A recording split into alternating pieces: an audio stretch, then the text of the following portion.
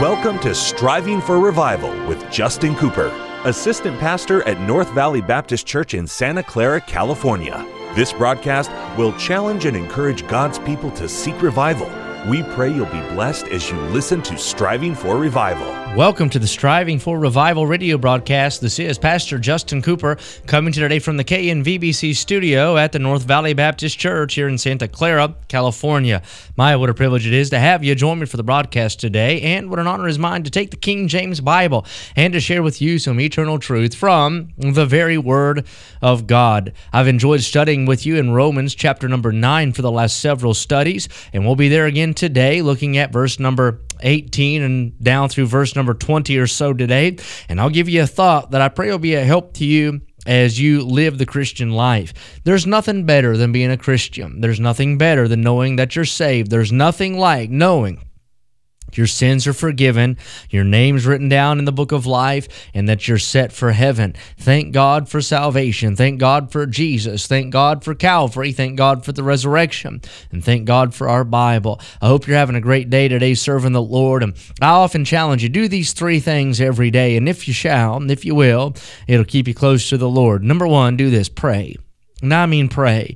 I don't mean just utter words into the atmosphere, but I mean you talk to God. You get a hold of the Lord. You focus in on prayer and pray. You get a hold of the horns of the altar. Enter into that throne room of grace and pray. Have you prayed today? Have you prayed for a prodigal? Have you prayed for a sinner? Have you prayed for revival? Have you prayed for your health? Have you prayed for your family? Have you prayed for your church? There's much to pray about. We got to pray. Number two, read your Bible every day. Every day study. Wallow in the Word, B.R. Lincoln would say, but study. I mean, not just read it to get through it, but read it and let it get through you. Read till it changes you. Read till your heart's stirred. Read until you hear the voice of God speaking through His Word. Every time you crack open your Bible, God wants to speak to your heart. So read the Bible, study it. Number three, witness every day, soul win.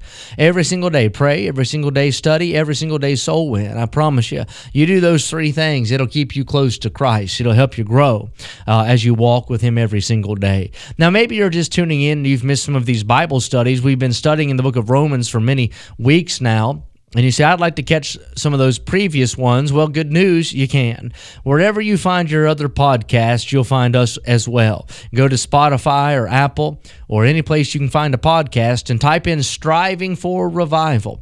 Hit subscribe, and then once you do, you'll have access to every study that we've done. We've gone through most of the New Testament already, and that way you can get there, study with us as we go through these different Bible books. I know sometimes as our broadcast airs on your local station or on KNVBC, maybe you'll miss it. Now you don't have to miss a thing. You can listen at your leisure, and we're at work, on the lawnmower, in the kitchen, at the gym, wherever you find yourself, you can find Striving for Revival and listen to these Bible studies. Now, the book of Romans is a foundational book for the New Testament believer. We find our church age doctrine, the foundation of it laid in Romans. Romans explains to us righteousness, what it is, where to get it, who has it. It explains to us justification. It defines for us faith.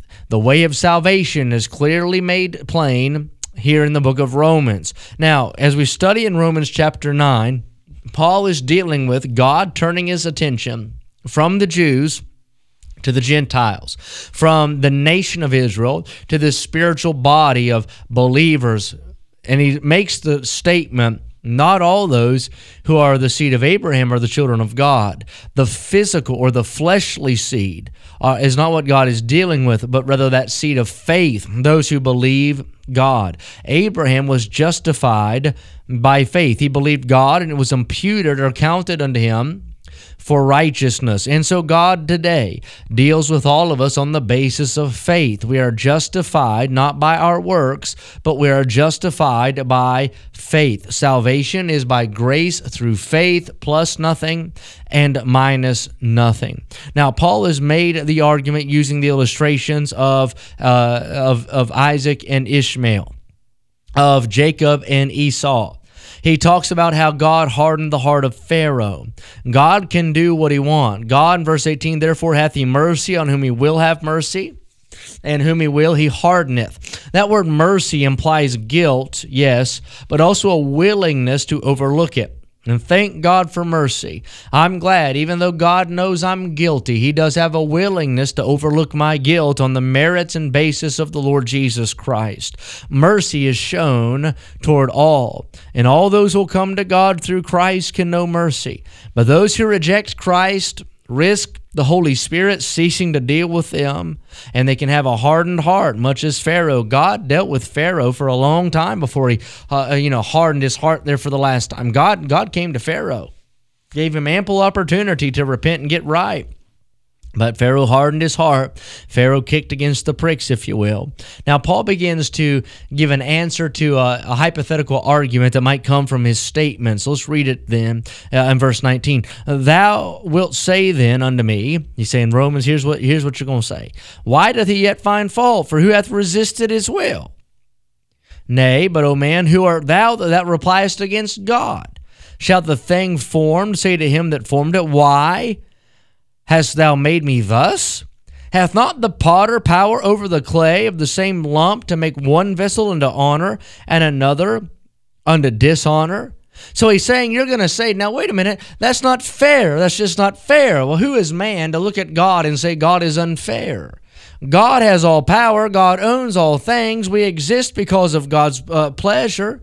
Man attempts to cast the blame on God and say, God, you did this. Why did you do it? Now let me give you a thought here. Why hast thou made me thus?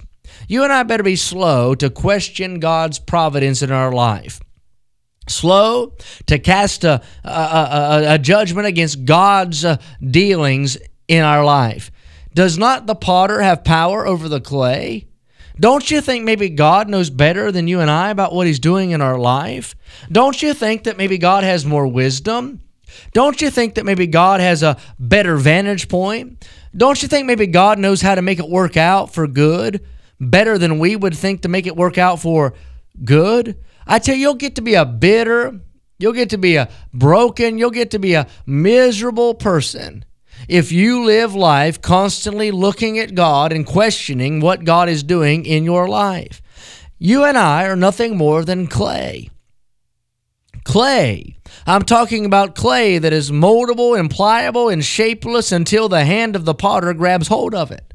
Could you imagine clay looking at the potter and saying, what in the world? Why'd you do this to me? Now that clay doesn't have a mind to think. No, clay doesn't have any sense about it at all. But the potter has a vision. The potter has a purpose. The potter has a plan for that piece of clay. He went to that rugged hillside and he dug it out. He reached way down into that pit that he had to dig, and he grabbed that clay. That clay is worthless. Oh, it's ugly. It's useless. There's no beauty in it, no shape, no form, no comeliness at all. Just there in that pit, that mire. But the potter goes out to where the clay is, and he reaches down and digs it up out of the earth. He separates it from the rest of the world, if you will. Takes it back to his house. Puts it on his wheel. That old worthless lump of clay just sitting there, ugly, of no use, but it's been separated from the mire. It's been brought out of the world into the house of the potter. That potter goes to turn in his wheel and begins to work and mold and fasten and shape and form the clay. And that clay takes on a shape, and all of a sudden that which used to be a lump of uselessness takes on a shape of usefulness, because the hand of the potter has worked with it. Now, can you imagine that clay looking at the potter and saying, what in the world, why'd you do this to me? Wait, don't you remember where you were? Don't you remember what you used to be? You got to be grateful that the potter pulled you out. Same thing's true in my life and in yours.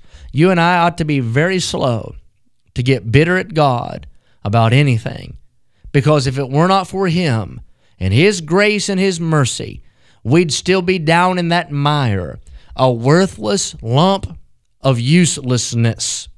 But thank God, one day, a good Samaritan passed by and reached down into that miry pit where the clay was. He pulled us out, as useless and as ugly and without form as we were. And He took us back to His place, if you will. Put us on the divine wheel of His perfect will. Went to turning that wheel and put His hand upon our life. Began to shape and form and mold and cut and began to fasten us, began to fashion our life into something that can be used for His glory. I want to encourage my listeners today. You might not understand it, and you might not even think it's right, but you can cast your faith on the fact that He maketh no mistake.